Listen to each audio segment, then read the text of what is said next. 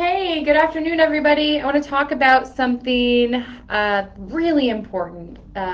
We are always talking about the different tools that we have to process our world and how we need to find simplicity, very simply bring different concepts, pretty complex concepts, into our clinical practice to have really specific bedside assessment, to be able to have really good clinical understanding and know how to just quickly observe something and say, what does that mean?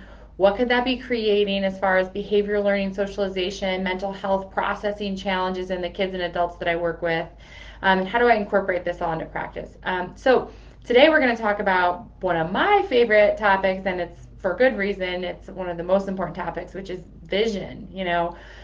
Vision is really what we're all working towards, and not just vision like visual acuity, like can I see, do I need 20 or do I need lenses, do I have 20/20 vision.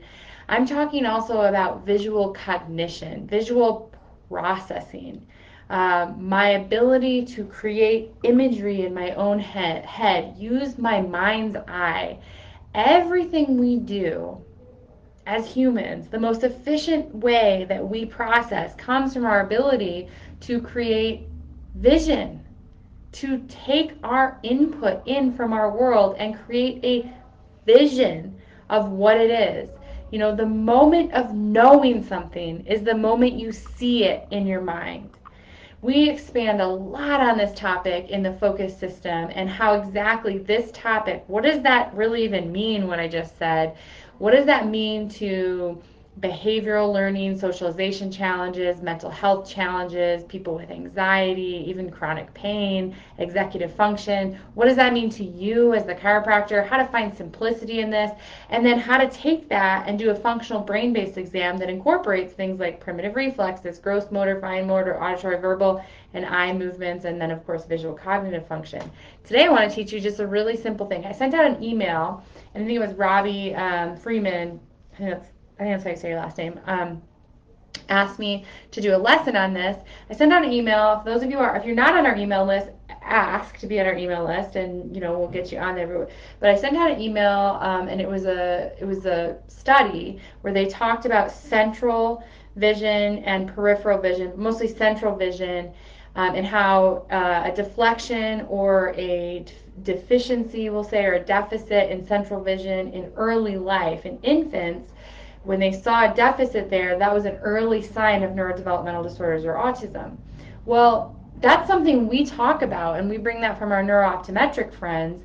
We look at things like, Dr. Hall talks about and teaches, which is wonderful, that head lag, in a sit-to-pull test. Head lag is a sign, is an early indicator of low tone and a correlation with autism and neurodevelopmental disorders later. Well, there's a lot of things like this, and the way we move our eyes, the way a child moves their eyes or does not move their eyes, and a better way to say that would be the way that we are using our eyes, our visual system, is an early indicator of deflected development, and there's a high correlation to behavioral learning and socialization challenges. So we need to be able to understand this from not that's a sign of this mysterious brain thing, but hey, that's something we should pay attention to when we're working with children, when we're working with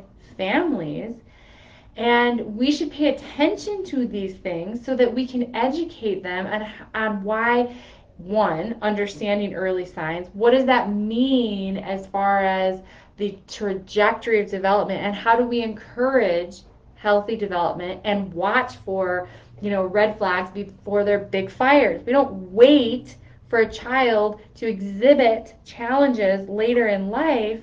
If we know to be able to start bringing our clinical tools in to support their efficiency, we have to first know, what does typical brain development look like, and what are some things that we need to spot that might be indicators of deflected development.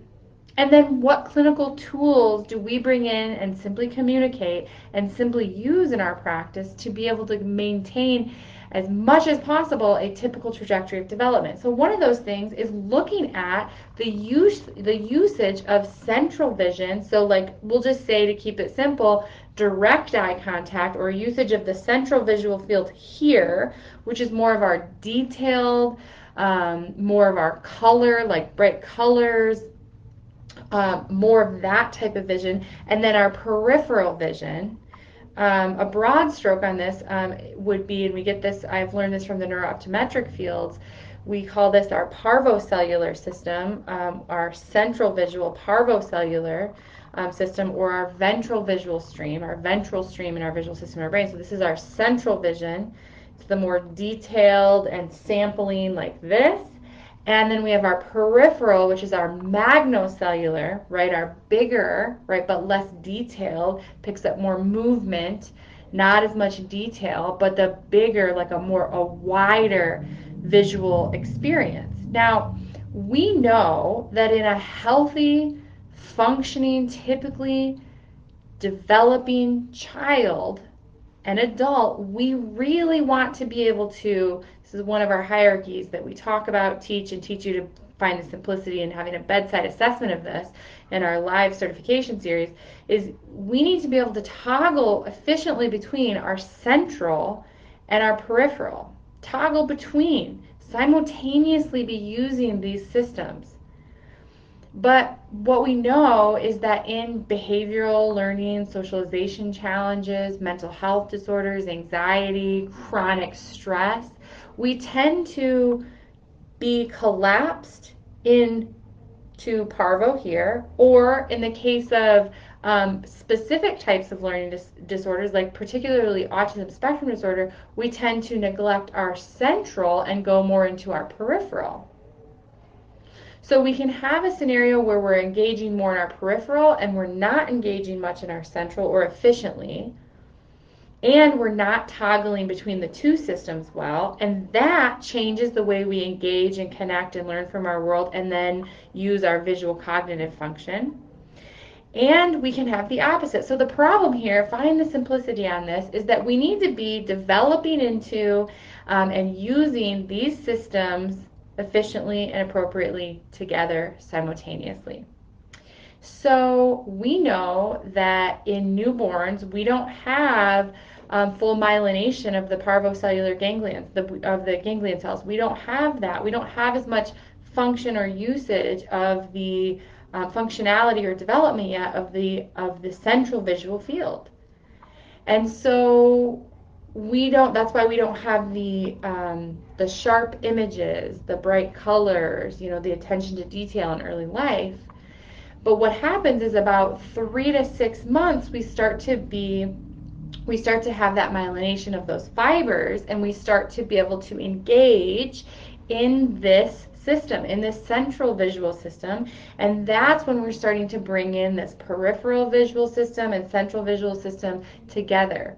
So the problem is, we see that in individuals with neurodeflective disorders later in life, that we're not using this system as well. So this article was talking about how they were saying if we see a deficit or a lack of attentiveness in the central visual system in early life, that can be an early indicator of neurodevelopmental disorders later. Well, that makes sense, because we're saying, hey, there's a neglect of this area, which we also know is something that shows up in neurodevelopmental disorders.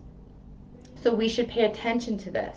Somebody emailed back to the email we sent out and said, is that why my general practitioner said, hey, at about 3 or 4 months, when your child starts to make direct eye contact with you, when your newborn starts to make direct eye contact with you, make direct eye contact with them. Try to engage them in this system, in this system. And he said, is that why? And my answer to that would be, that was great advice. Yes, because just because we start to have usage here doesn't mean that a child is going to use this here, particularly if they're subluxated, if they have stressors on board, if they have inflammation on board, because stress can impact efficient growth. Otherwise stated, Increased stress can cause inefficient growth. We know that. We know that increased stress in early life in the realms of physical, chemical, emotional has a negative impact on brain development and future outcomes of learning, behavioral, and socialization. And so we also know that this early deflection from central vision based on this article is saying that that could be an early sign of developmental delay, just like the pull to sit test and seeing the head lag. That's an early sign of a motor system being under functioning, under control, and lagging. We're seeing a gap there, and that's an early sign of this trajectory. We can see a correlation of this trajectory of behavior, learning, socialization later.